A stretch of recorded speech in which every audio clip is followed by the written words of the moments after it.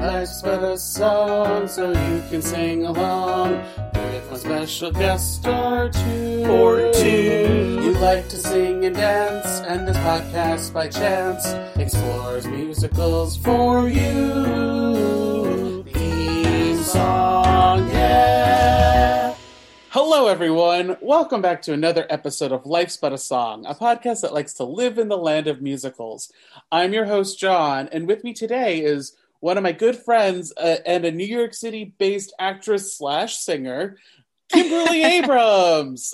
Yay! Hi, John. How are you? I'm good, Kim, and you? I'm doing, as well as can be expected in the time of Corona. Oh yeah, Miss Rona is still here. That was a beep. Oh yes, I know. I have my heater on actually right next to me because I'm turning it off right now, so she's not that loud.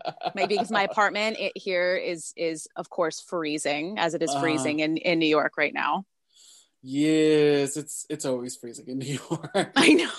This has been particularly bad. But we're here to talk about Burlesque. Yes. You picked this movie, and I'm so happy you did. John, I cannot even express how excited I am to deep dive into this classic film with you. That came out 11 years ago. Don't even play me like that. Well, 11 years ago. So yeah, it came out in 2010. It's written and directed by Stephen Anton. So actually, fun fact about that, which when I was, refreshing my memory on everything burlesque, I fell down like a trivia rabbit hole. And Steve Anton, this is actually a really interesting story. Steve Anton, who directed this movie, is brothers to Robin Anton, and Robin Anton is the creator of the Pussycat Dolls. So she created like the original Pussycat Dolls show in Vegas before they became like the Pussycat Dolls pop group that we know and love today. And I think she was even in the Pussycat Dolls. She definitely was.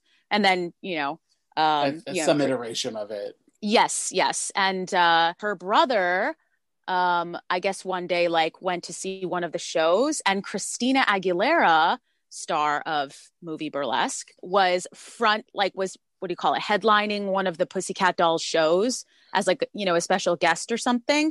And that became the whole inspiration for the movie Burlesque. Oh, that's very interesting. We love a good trivia moment. So this movie, according to IMDb, a small town girl ventures to Los Angeles and finds her place in a neo-burlesque club run by a former dancer.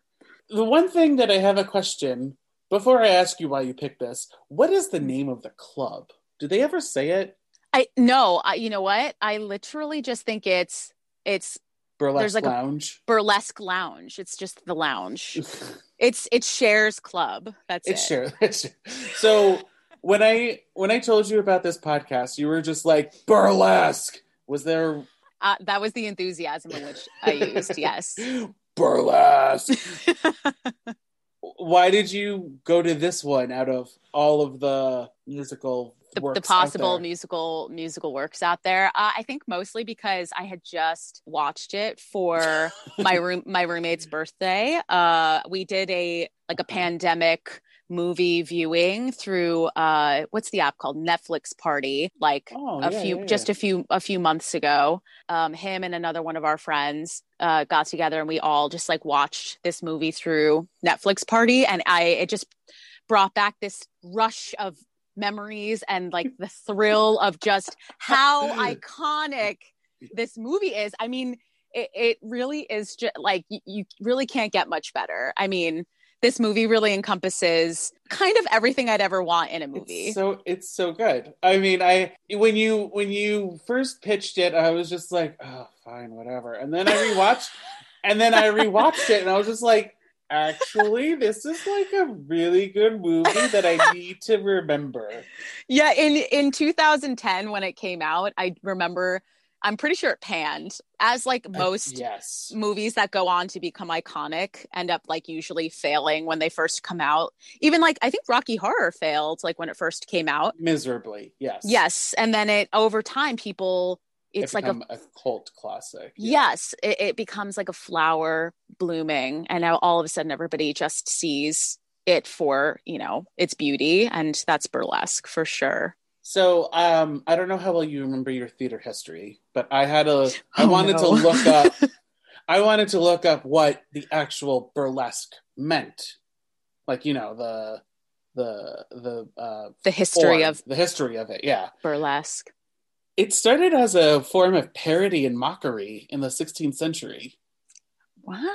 Well, Yeah. that's interesting. I don't know if I had ever done a deep dive into, burlesque as an art form. I really appreciated, though, there's a montage in the movie where Christina Aguilera is just like trying to absorb everything burlesque. And so she buys a million like books on the art and the history of I burlesque. I counted 7 different montages in this I know. movie.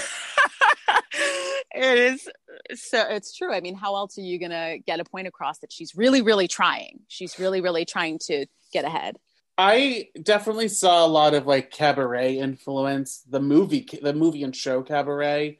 Oh, yeah. Would you also agree that there's a little bit Chicago in there? Oh, I mean, I think it's the triumvirate of obviously Cabaret, which you see in the casting of Alan Cumming. Like doesn't it seem like they just threw him in there as like an afterthought? I mean, I think it's so weird that he's there for just like, he has like an under 5 in this movie, pretty much. Like he's in like 2 scenes. And then he does 2 ladies basically, but Yes.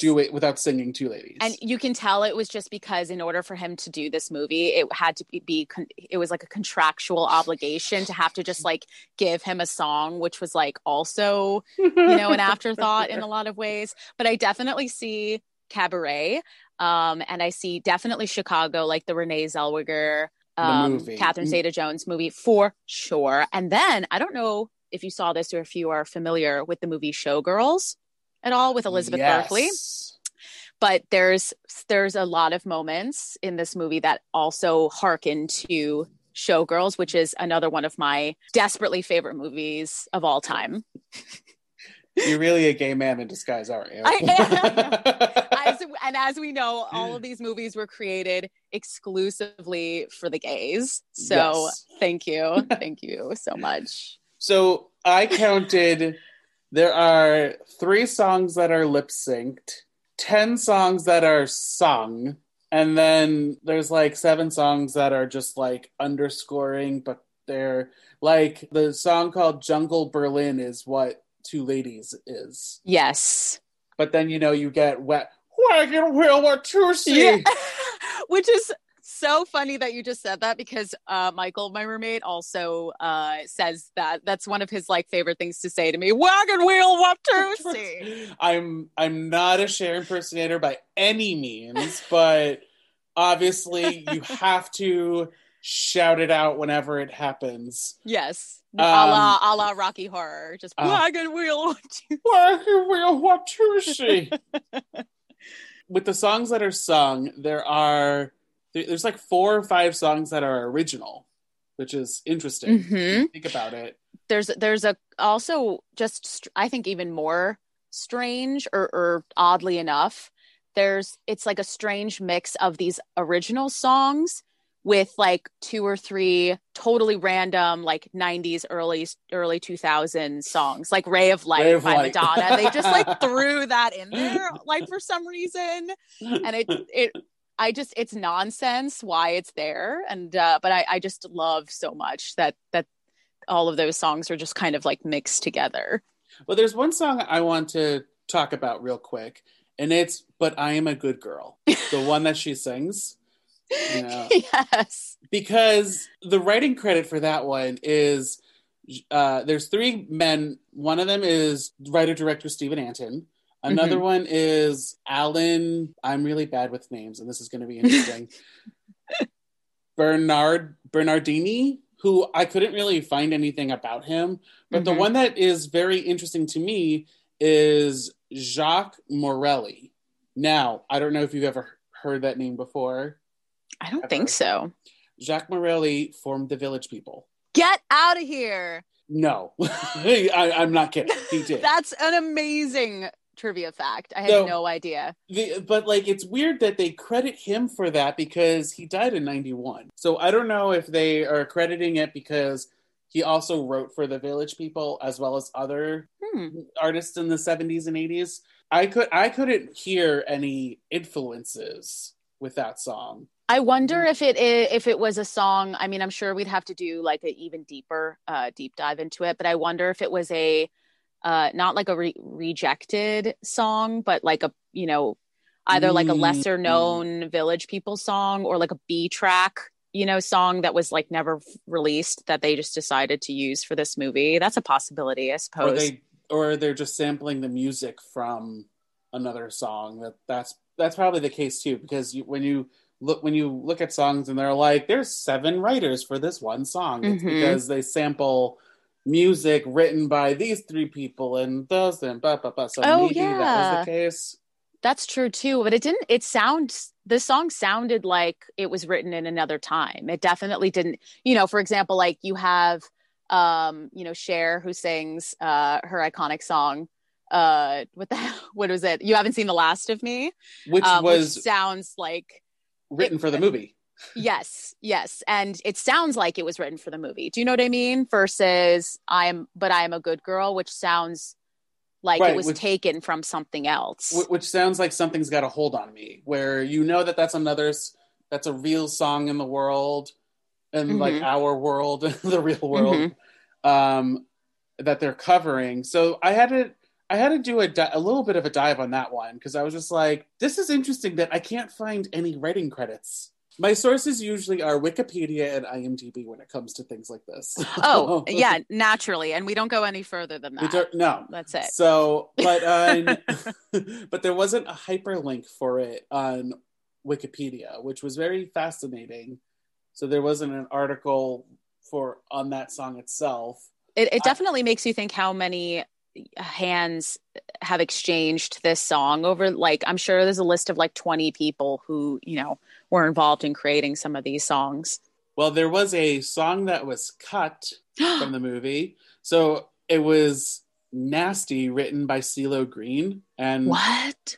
So it was originally for Christina Aguilera. She recorded it, but it was cut due to legal issues. They couldn't clear some of the sampling or whatever. But there's an artist called Pixie Lott who was able to release it in 2014, but Xtina's version was leaked online, so you can listen to it on YouTube if you want. Ooh, wink, wink. Oh my gosh, I'm really gonna have to go there. I'm sure that, you know, Michael, my roommate, he probably knew that, and I think I have the DVD somewhere, and, you know, I wonder if that's like a special cut in the DVD, like you can watch like a behind the scenes. Maybe. You know, I'll have to find it somewhere, but that would be something I'd want to hear for sure. What do you think of this movie? I know you love it, but like, how did you come across it? John, I have so many thoughts on this movie. I really, really do. Like, it just really, it runs the gambit for me as a musical theater girl. I am obviously in the world of not only, you know, Broadway musical theater, singing, acting, whatever, but like the, you know, New York City, like gay world as well. The world with the homosexuals. I find that as a theater girl, I'm always, y'all can't see me, but I, you know, look like Liza Minnelli, and sometimes I can sing like Judy Garland. And so they just, I'm a fruit fly. They just flock. That makes sense. And my life is richer and more beautiful and better for it. And so that's, I think, one of the main, you know, huge reason why this movie just calls out my name. And it's just a huge bonding. It's this movie and Grease 2, for whatever. Yes, Grease 2. Really resonant, which we should do if you ever want to have a discussion about Grease 2. I mean, that's also just another special movie in my life. Yeah, I think Burlesque for me is first, number one, definitely Christina Aguilera's response to Britney Spears starring in Crossroads. Like, Christina had to have like an iconic, like, Britney Spears has Crossroads, and they even have that musical number in Crossroads where she's like karaokeing I Love Rock and Roll, and I almost feel like, yeah, this is like Christina always has to kind of like match Britney. Yeah, ever since the Mickey Mouse days. Of course, yeah. So that also, I feel like there's like a sprinkling of that. And they're both coming of age, or not coming of age movies. They're both like movies of these like lost girls who are like finding themselves and everything. I have to say though, I feel like in every time that it's Brittany does something first and then Christina comes a little later and does it, Christina is the one that is remembered more because Crossroads is a joke through and through that is not. I haven't, and like I'm saying that, and I haven't seen it. I know. Well, Crossroads though, but I don't think I'm a very good judge of character, I guess, when it comes to movies like this, because do you also remember the iconic movie Glitter starring Mariah Carey? Do you remember this? Okay, I loved Glitter, and I walked out of the movie theater seeing Glitter being like, yes, Mariah, she nailed it. This movie is it. And then it's like the most universally panned movie of all time. So I could just I really didn't see anything wrong with that movie though. From start to finish, I was like, this is believable. Like, I love this. So I don't know if I'm like the best judge of character, but I also loved Crossroads. Well, I was gonna say, it feels like Burlesque reached a level of notoriety amongst the cult status than Crossroads did. I think it has withstood the test of time better for sure, perhaps because it was made in 2010 versus Crossroads, which was earlier, and a little bit more like Crossroads had more of like an indie vibe to it in a lot of ways. And I mean, Burlesque has like, you have Cher, you have Christina Aguilera, you have Alan Cumming, you have Julianne Hough, Stanley Tucci, Kristen like Bell, yeah, glitz, tits, everything. Yeah, you have kind of like the whole package there. So I think this one was aimed to be more like commercially successful. I mean, don't get me wrong, because Crossroads had, Zoe Saldana, it had like Taryn Manning or whatever, but yeah, this just is like a little bit more polished, I think. Well, the reason why I think that Burlesque is more successful in the long run is because there are drag reviews of it. Like there was a touring show in 2019 in a British tour going on with Pheromone starring as Allie. No, are you joking? And Chad Michaels as Cher's character. Wait a second. This is like obscure gay knowledge that I was not even privy to. This is from Wikipedia, bitch. No. Once again, though, I'm sure, my roommate would, and he's my best friend in the whole wide world too, would definitely have like known that as well, though, because it's the world of drag and burlesque. I mean, you can't go wrong, honestly. Well, I'm going to be a little downer right now. I was going to save this for later, but since we're in this world right now, I'm going to talk about it. In 2020, it was announced that there was going to be a Paper Mill Playhouse production of the show. So like real stage version that was going to move to Broadway, but thanks to Miss Rona, it got canceled. Okay, well, I actually have a lot of thoughts about that because as I was watching this movie, it kind of becomes clear that like you think, I feel like they were aiming to turn this into a stage musical a la, like Moulin Rouge. But I actually, as I was watching this, I was like, this is not, even if they did try to make this into a stage show, burlesque has already been done before, essentially, because it's cabaret, it's Chicago. Yeah. It's already, I mean, it doesn't have anything that is like necessarily distinctive about it, except there's too many storylines and there's not enough storylines going on. Yeah, and it's all tropes. I mean, the whole movie was obviously just made to like appease the masses who love like listening to Cher sing and listening to Christina Aguilera sing and like watching some girls be fabulous and Stanley Tucci like sew buttons and shit, but like but I don't see it as like having like necessarily having a viable path in terms of like a live show because it's already been done before. And the reason why this movie is so campy and amazing is because it is like classic tropes of like any movie, small, like even when it opens up, it's just like they show the green screen of like the small town Iowa, and there's there's Christina in the bar, and she's in this one horse town, and she's like, I'm going to LA, I'm gonna be a star, and she like takes, you know, her cash and then goes to LA. I mean, it's just like ridiculous because it's not an interesting story per se. It's like it starts at a 10 and it goes from there. Exactly. You know, I would say the only thing that really stands out to me about this movie in terms of the storyline is the whole part about the air rights, like how they get the club, like how they get the air rights, how they get the club to, or how they get enough money to like save the club by like buying or selling the air rights to this company. Like that was the only kind of like, not plot twist, but I was like, oh, you know, because the whole time I was kind of like, I actually don't see a way, you know, I don't see how Cher is going to be able to like pull this off or save this club without selling it. And then all of a sudden the fucking air rights plot line comes in of like, you know, buying the air. And I was like, that is brilliant. That was so good. And then there's a moment where Cher cuts a check for Peter Gallagher, and then he goes, "Where did you get this money?" And she just goes, "Thin air." Thin air, baby. Oh my! I was like, brilliant. But like, I didn't like that I mean, obviously you want to cast a lot of names because you're trying to draw in different audiences. So you had like Peter Gallagher play a role that was only worried about money, and you have Kristen Bell, who was a little unknown at the time. Was she? 2010? I don't think Frozen came out yet. No, but she was in she was in Reefer Madness.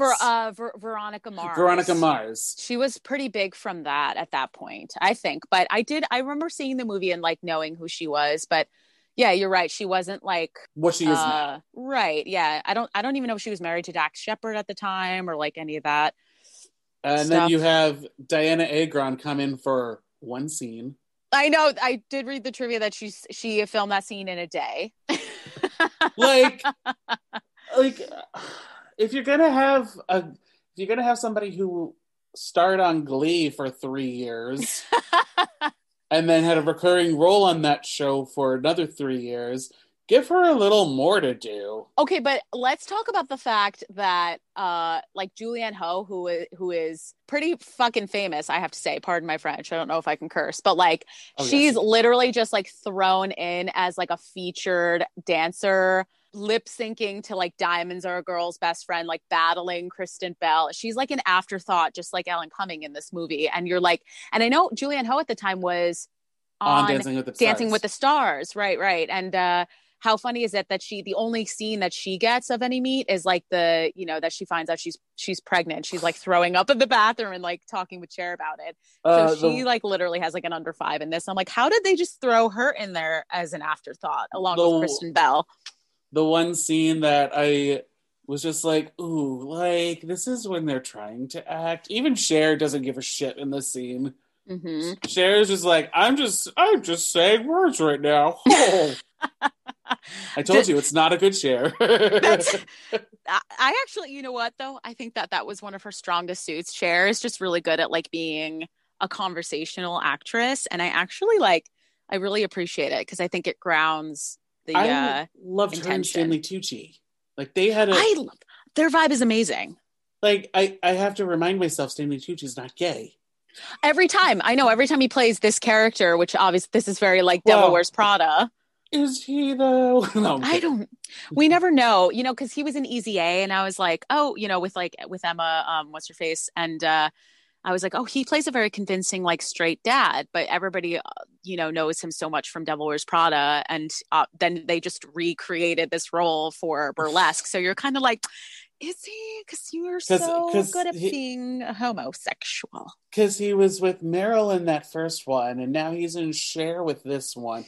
Who's the next like gay icon that he plays gay next to? Yeah, I don't know, but I will buy tickets. I'm first in line. I'm looking forward to it. And you know, when the first time I ever saw this movie was in 2010. What was that, junior year of college? In Buffalo. Michael had to remind me of where we saw it first. And I just remember being like, this is how my relationship was with my best gay friend Michael. Is I am the Cher to his Stanley Tucci. I just remember watching this and being like, that is literally our relationship in a nutshell. And it's especially that great. One moment where they're by the costume rack and she's like, "This has gotta go," and they have it feels like an honest moment that was improvised.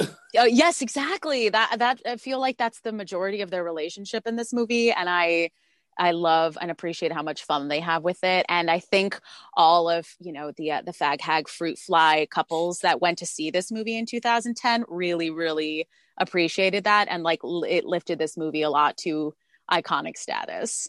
So, okay, we talked about Julianne. Is it Huff? You know what? I don't know. I say a mix of both. It's actually funny you bring that up because I'm always like, Ho. I think it's Ho. Like Julianne Ho. I don't know. Well, okay, so Julianne was not the only Dancing with the Stars professional dancer in this movie. Yeah, wasn't there the girl who played Anna, right? No. Tyne Stecklin, who played Jessie. And I think this was the girl that wore glasses. There was that. Yes, yeah. Mm-hmm. The one who was like, I lost my contact. Yes. I believe that's her. And she's another that was on Dancing with the Stars for like a season or two. Well, there's the whoever, I forgot the girl's name that played Anna. I'd have to look her name Van Oppen. Yes, there was a bit of trivia about her where she gave up a top 20 spot in So You Think You Can Dance to be in this movie. She made the top 20 and gave it up to be in. I mean, it's Cher and Christina Aguilera.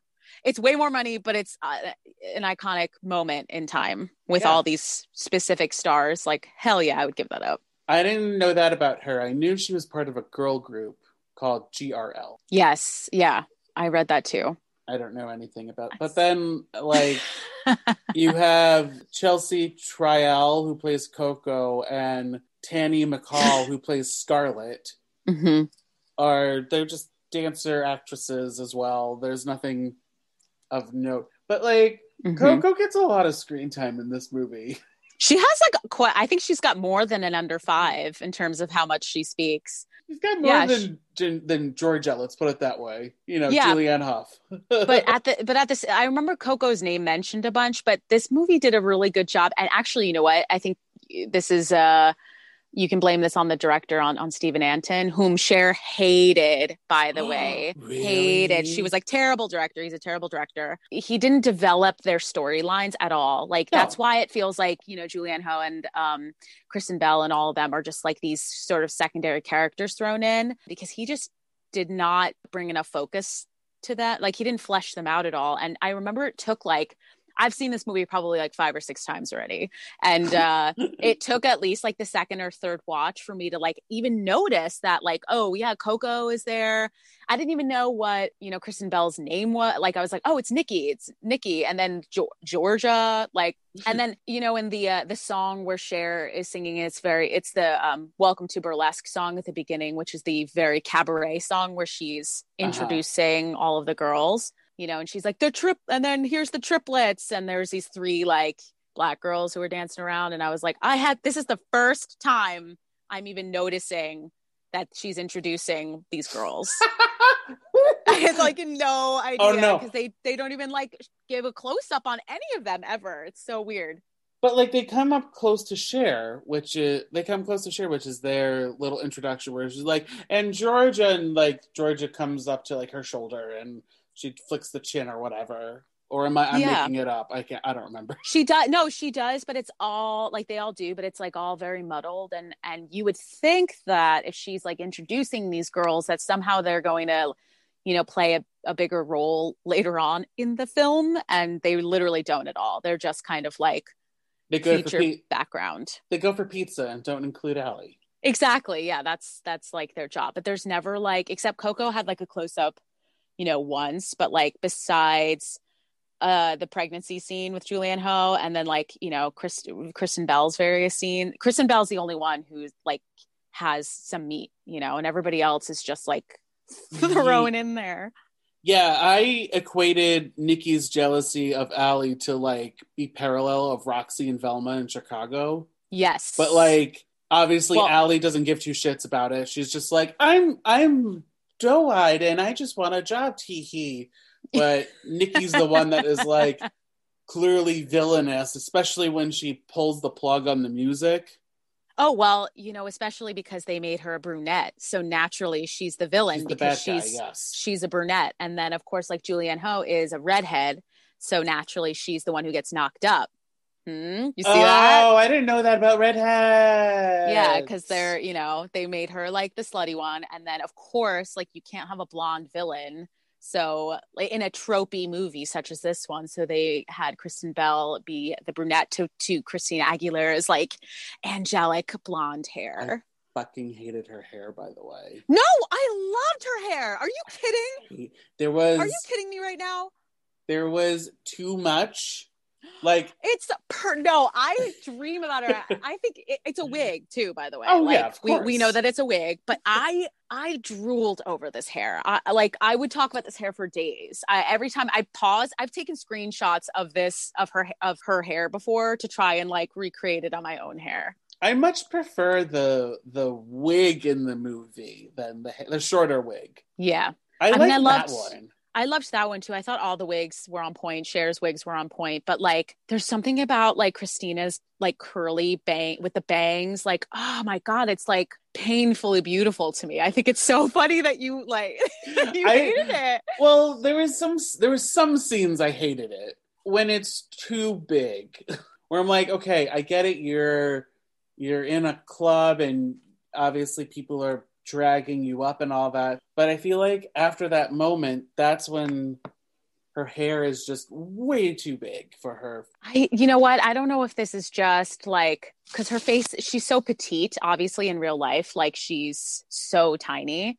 And Yes. I loved like the big curly, like, and how like smooth and perfect it was. I just thought it framed her face really well and the bangs really worked. And like, I would love, maybe it's just because that's hair that I would personally like love to achieve on my own head. But I don't know. I like, and her makeup too in this was like the soft sort of shimmery, look that she had. I loved. I think this was Christina in her prime. Well, Like this was after obviously the ex Tina post Nasty Girl. dirty. It's post dirty. Hi there, everyone. Future John here.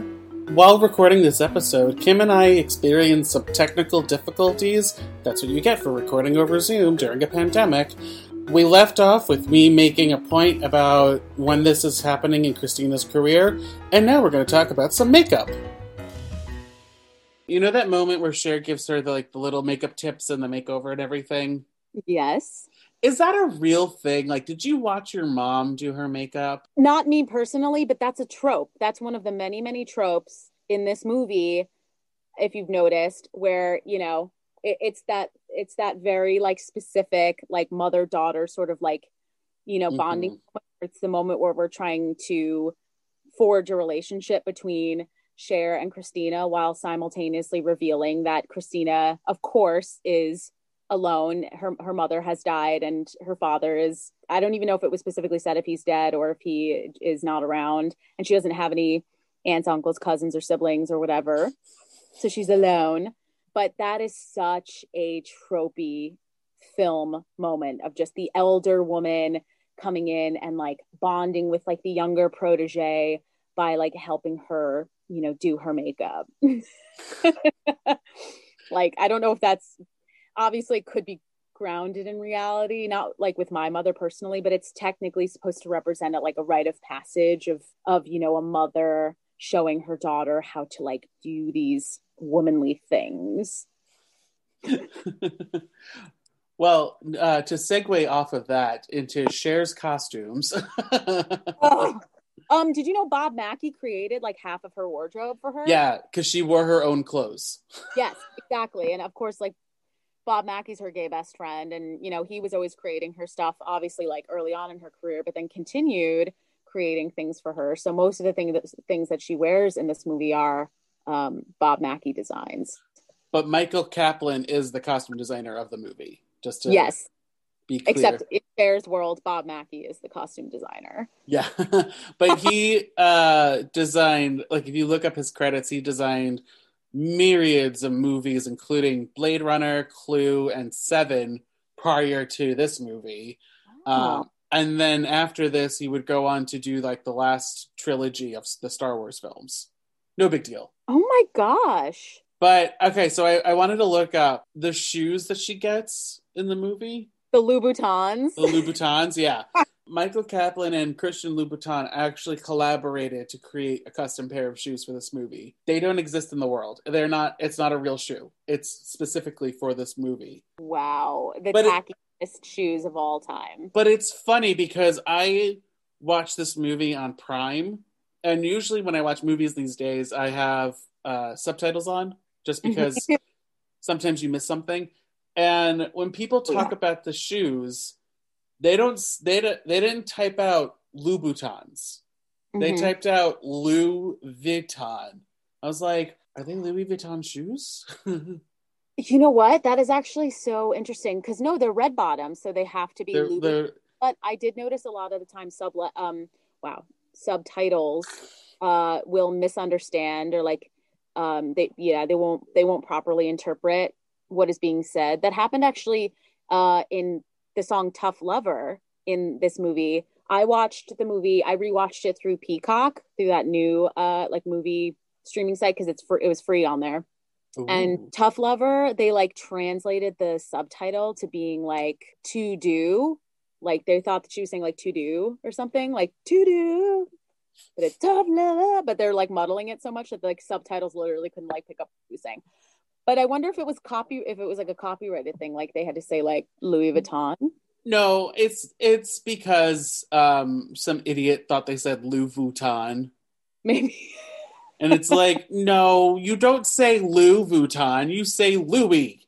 You say Louis. Or Louis. You either say Louis Vuitton or you say Christian Louboutin. Louboutin. But like they say Louboutins. Well, it brings up an interesting point because there's two designers, there's Louis Vuitton and there's Christian Louboutin.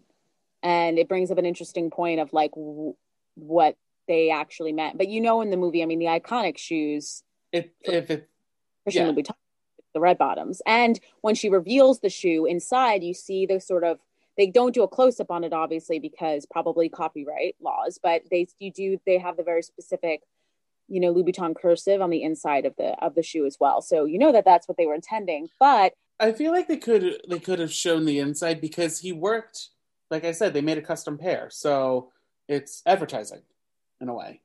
Yeah, I guess, you know what though? I noticed they didn't actually do like a close-up of the logo. Like they didn't do like a full close-up of it. They did a skim over of it. Skim. So what if Louis Vuitton designed these fake Christian Louboutins for the movie? Oh.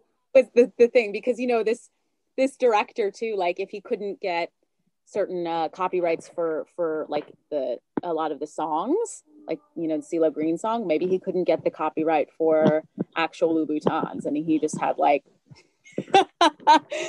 Louis Vuitton design for Louis Vuitton for Christian Louboutin. This is some like Riverdale shit going on where they just alter the name a little bit. Yeah, this is a lot. Kim, is there anything else you want to mention before we go into some other segments of the show? I don't think so. Well, let me see. I literally had notes written out because I wanted to make sure that I hit all of the things that I feel like the people really, really need to know. The people, yes. Let's see. I wrote, obviously, it's an excuse for Cher to drop a brand new song, this was her first time. When the movie came out in 2010, it was the first, what was it? Was it the first song she had done in 7 years or the first movie she did in 7 years? It was like one or the other. So this was like an excuse for Cher to just like drop some banging new music, by the way. That's the first thing. And then she would later go on to do Mamma Mia, Here We Go Again. Yes, of course. Because every few years she's just got to like appear in some movie and like, sing and then she bounces again. One we didn't mention is when Christina Aguilera gets to the big city, to LA, and she's looking for a job. she's holding Backstage, like the print copy of Backstage, and crossing off the jobs as she's going, I nearly passed away. That was, and it's not like they didn't have internet in 2010 either. So, she's got like the magazine, and as though that's how it works, as an actor singer, you just spend one day walking the streets and like going in and then crossing off like with your newspaper. Yeah. As though that's how finding a job works in the performing world. Whatever. We can overlook that, I suppose.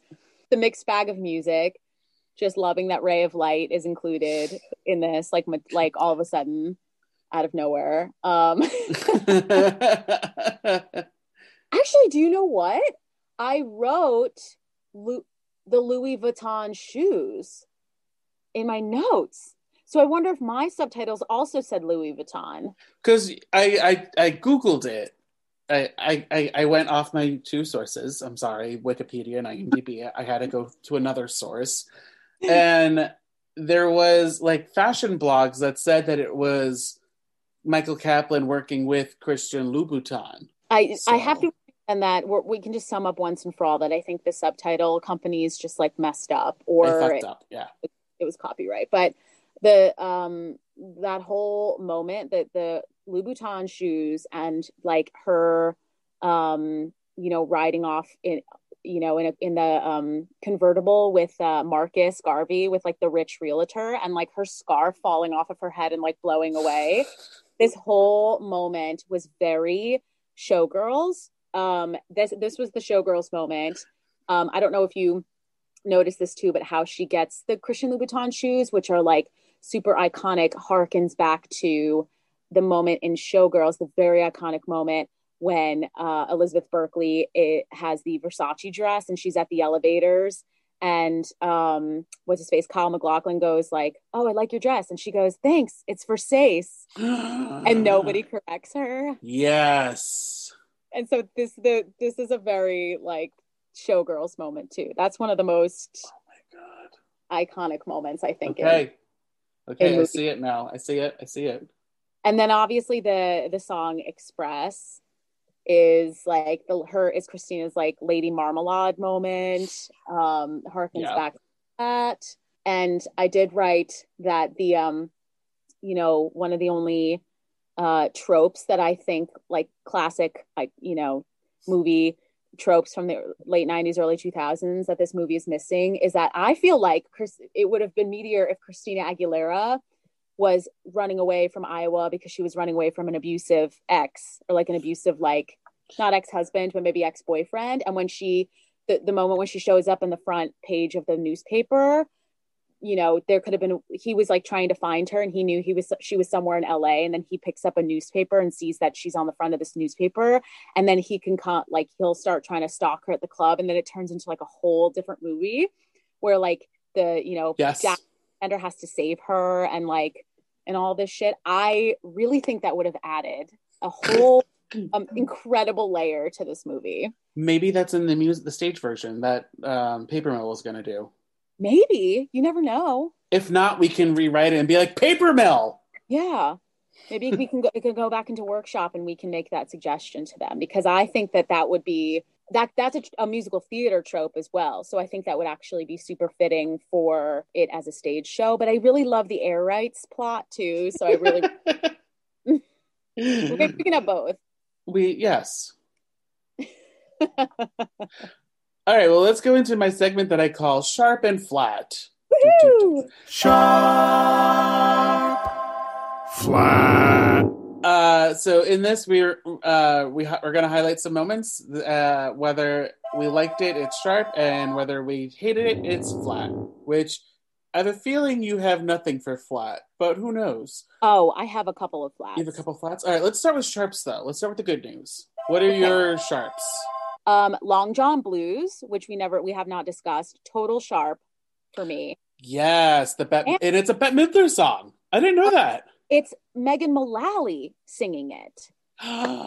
What? I didn't know. The whole time Kristen Bell is lip syncing to this song.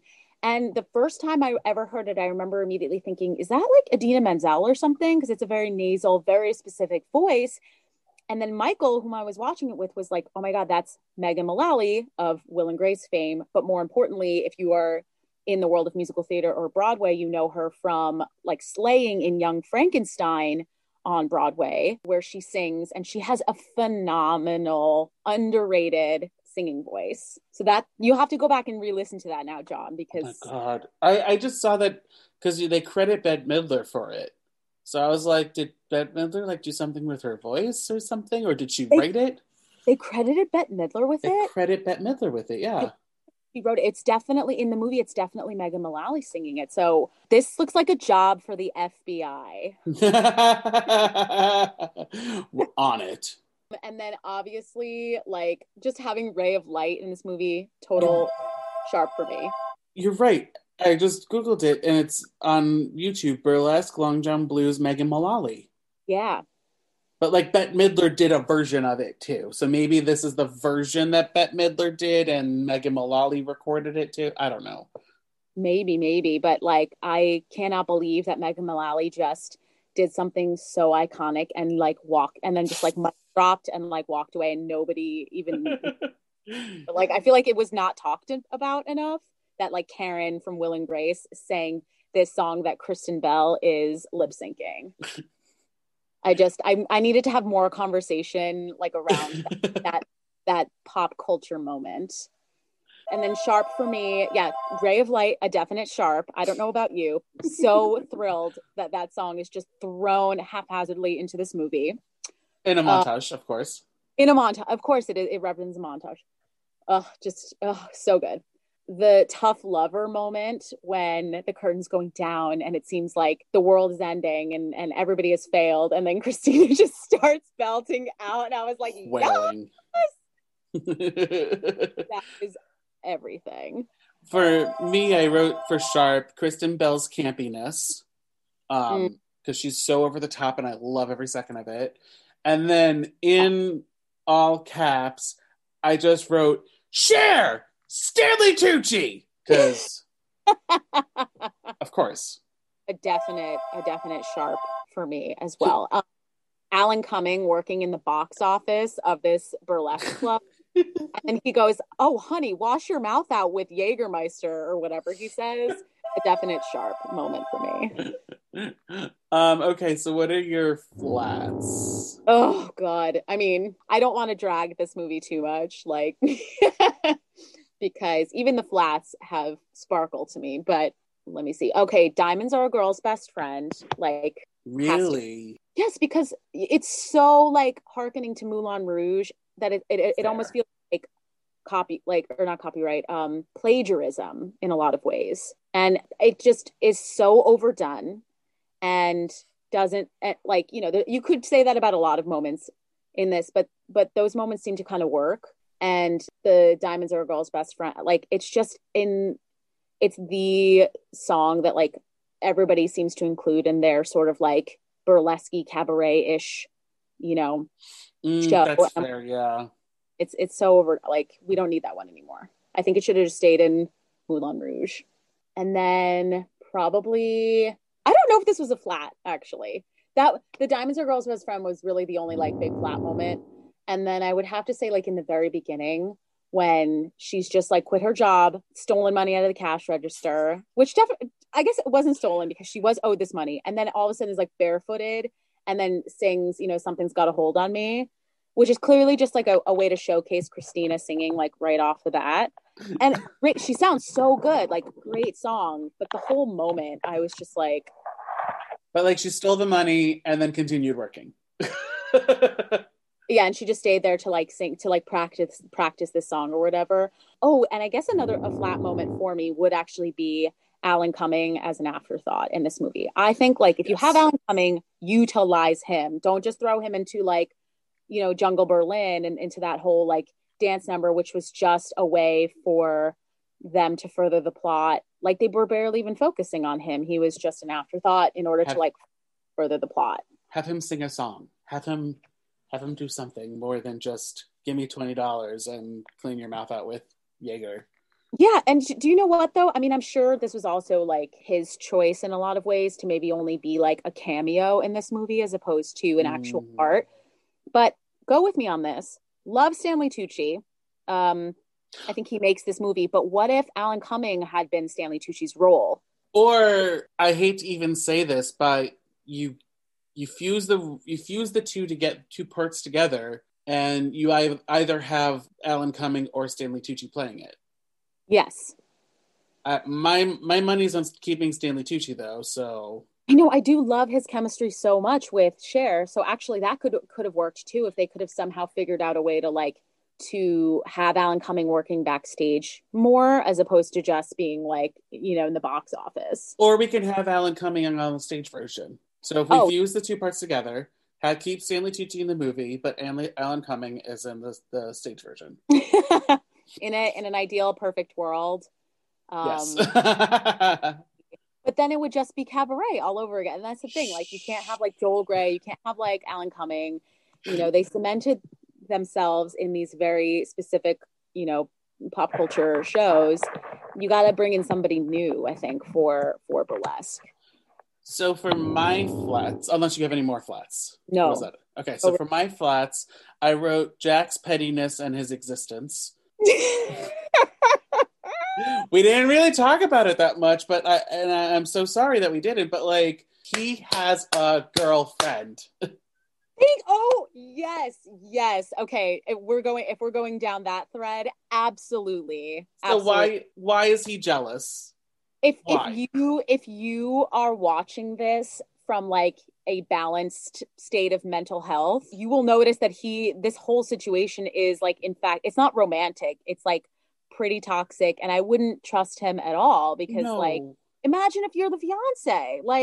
She's out there in New York doing a show, trying to make shit work long distance, and they do hearken, they say that she was selfishly just talking about herself, but she's the one that's doing something new and different, and you're just in LA doing your bartending job and not doing anything with your music. So she's the one that has the interesting stories and things to talk about, but they make it sound like she's so selfish for, she has what, 3 lines in the entire movie?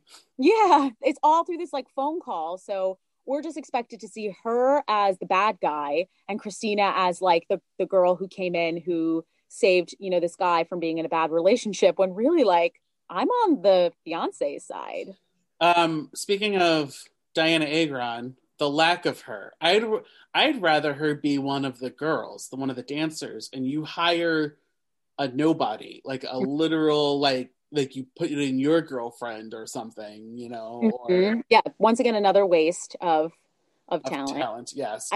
She had a great scene, but you're totally right. If you're gonna put somebody, like I said, who was on Glee on and off for 6 years, which was, at this point I think they were on year 3 or something, season 3 or something like that. Mm-hmm. So it's she's got a following. It's not as big as Camp Cher or Camp Aguilera, but she's got the Glee kids. I think you're right. This would have been a really great role for somebody who is kind of brand new. This would have been such a great resume booster for somebody, some total unknown. Like Julianne Hough.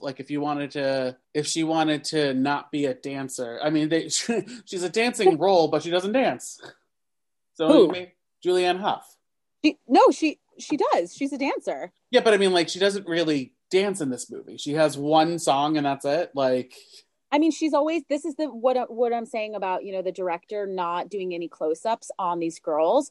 Julianne Hough is featured in every single group dance, but you have to look for her. She's not there's no spotlight that's on her, yes. But she's the multiple group numbers that are in this movie, sort of superfluously, I have to say, kind of a flat. You can tell all the director cared about was getting these amazing, dance numbers in, but maybe there's too many. But Julianne Hough's in every one of them, and then she's obviously featured in Diamonds Are a Girl's Best Friend. So I think her talents lie there. But I think that having somebody who's a complete unknown coming in to be the fiance would have been such a great booster part for their resume. Yes. And then the other flat that I wrote, and this is how I wrote it, so please enjoy. Allie's bipolarness, being a ballsy broad to work at the burlesque, to working at the burlesque, to the naivete about Jack's feelings and how show business works. Yes. It's like you got to be one or the other, girl. You can't be ballsy and then not know what a wig is. Yeah, I mean, her ballsiness, I think, is like supposed to come across as being this stubbornness, and obviously, so if you're putting psychologically, if you're putting the pieces together of this part, you have this girl who has no parents, so she's had like zero guidance in her life in any which way. She's had to like figure everything out on her own, which means she's going to be like emotionally behind every other person her age.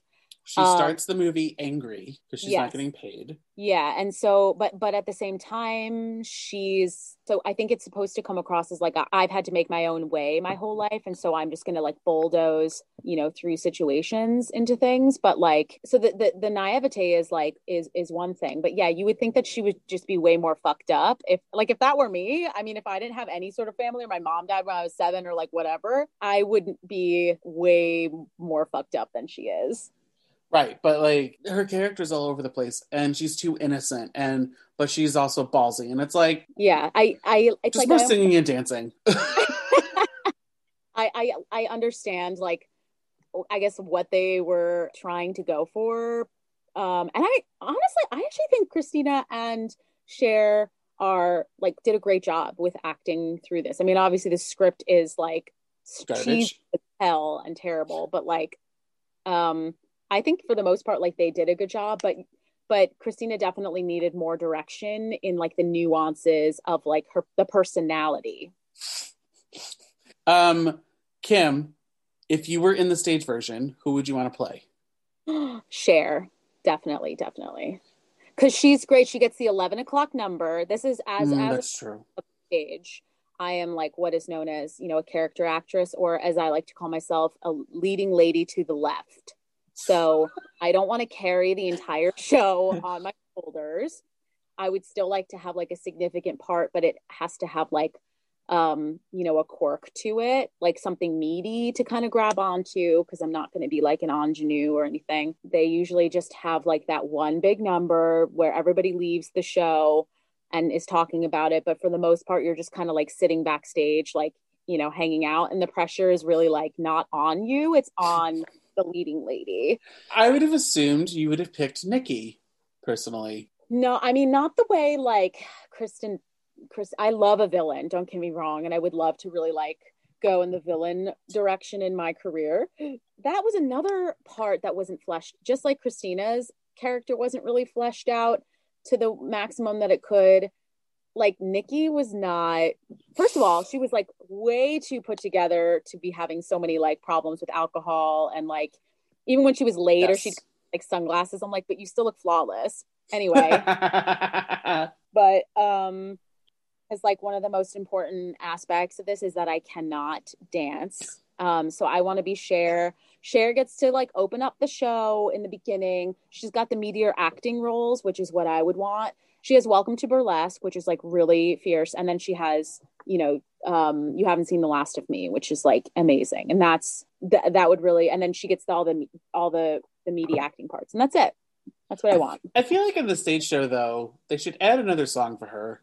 I'm sure that they would, but yeah, I know that if Nikki has to be one of the dancers, it ain't gonna be me, honey.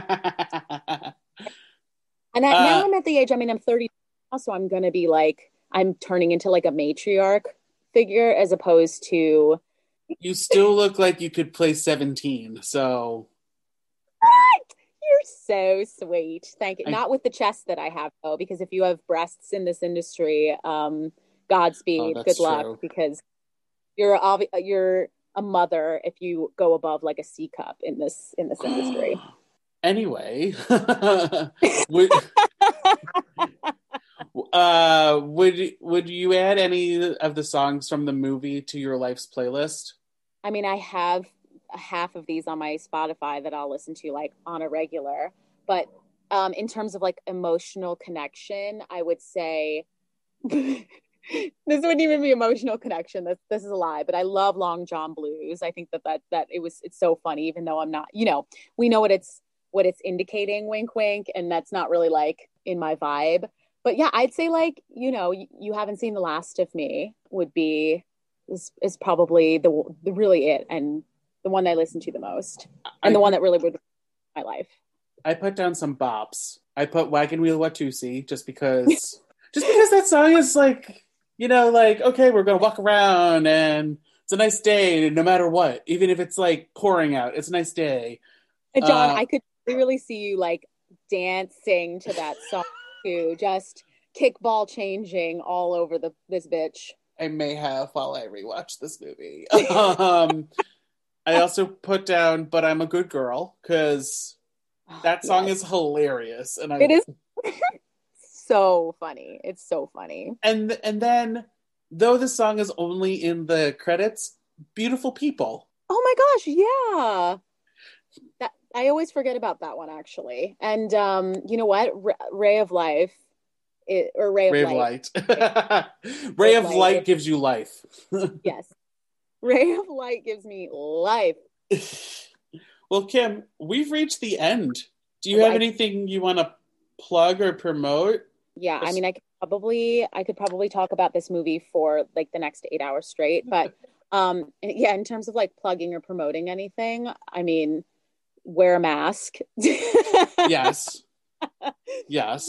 Stay safe, wear a mask. I'm going to actually be on recording another podcast at some point this month. I have two friends who they're Hungarian, actually. I met them when I was doing a show. They're sisters, and they have a podcast called The Butterfly Effect. But here's the catch. It is, until this point, it's been all in Hungarian, even though they're fluent in English and Hungarian. And this year, they're going to start doing some English podcasts. And I'm going to be one of their first English-speaking guests. And I'm so excited. It's essentially like a wellness podcast. It's a podcast about like, mental health and wellness. So I'm very looking forward to that. And that'll be coming up at some point this month, but I'm not 100% sure yet. So, and you're also going to be talking about burlesque in that episode. Yes.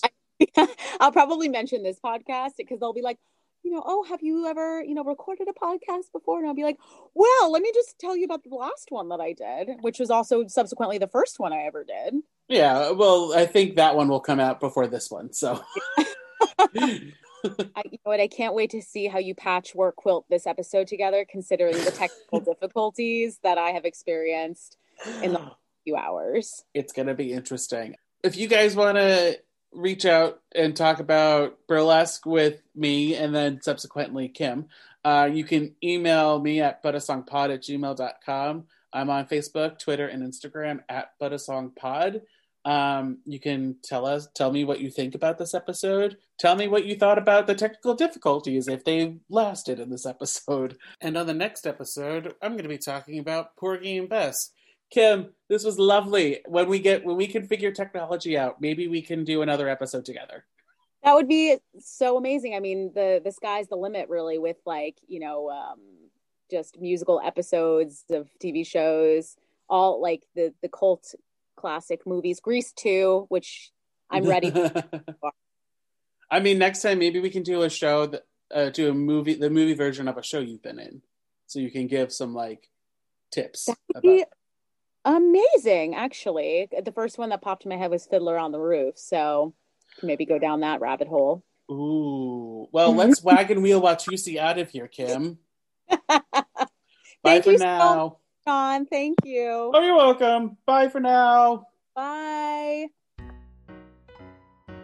Special thanks to Justin Johnson for creating the podcast's artwork and to Nick Bombasino for composing the theme song and the jingles in this podcast. And thank you to CastBox for hosting this podcast. Bye again, everyone, and have a musical day.